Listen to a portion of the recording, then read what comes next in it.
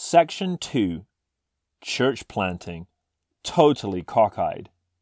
A vision God never gave for us for a job He never gave us. Jesus never told us to plant churches. He said He will build His ecclesia, His assembly.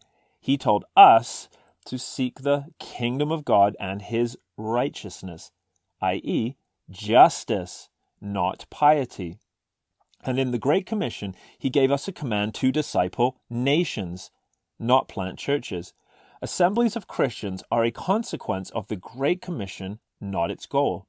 The goal is all nations embracing the kingdom of God and living according to the covenant. For nigh on 2,000 years, Christians, at the behest of self-appointed clergymen, which are nowhere to be found in the New Testament assemblies, have been reversing this order, insisting that we should do Jesus' job and that He should do ours.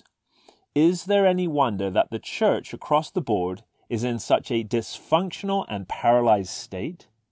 We should do what Jesus commanded us to do and let Him do what He promised He would do. Our first priority is the kingdom of God and the Christian nations, not churches. And until we stop idolizing the church, which John Owen so aptly described as the greatest idol that ever was in the world, and obey the Lord Jesus' command to disciple nations, things will continue to go wrong, as they are so evidently doing now. Of course, these, quote, churches, end quote, are not what the New Testament means when it talks about the ecclesia.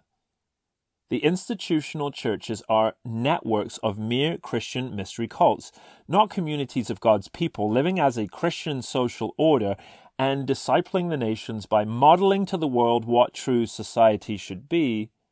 The word ecclesia is a political term, not a cultic term. There were words that could have been used in the first century to describe the meetings of Christians as essentially devotional mystery cults, which is what the churches are today, but the Bible avoids these terms like the plague, and it uses instead an intensely political term that was guaranteed to provoke the Roman political authorities like a red flag to a bull. The ecclesia is the assembly of the demos, the people, for political purposes. In other words, the parliament of another political order, the kingdom of God. The church has become a second-rate alternative to the kingdom of God, and church planting has become a third-rate alternative to the Great Commission to make Christian nations.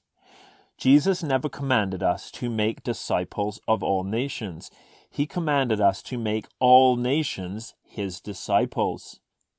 All men and nations must and one day will bow the knee to Jesus Christ and acknowledge Him as the ruler of all nations. Our job, our Great Commission, is to seek and work for this now on earth. The Lord Jesus Christ will not return until all nations have submitted to Him, and this vision has become the reality of life on earth.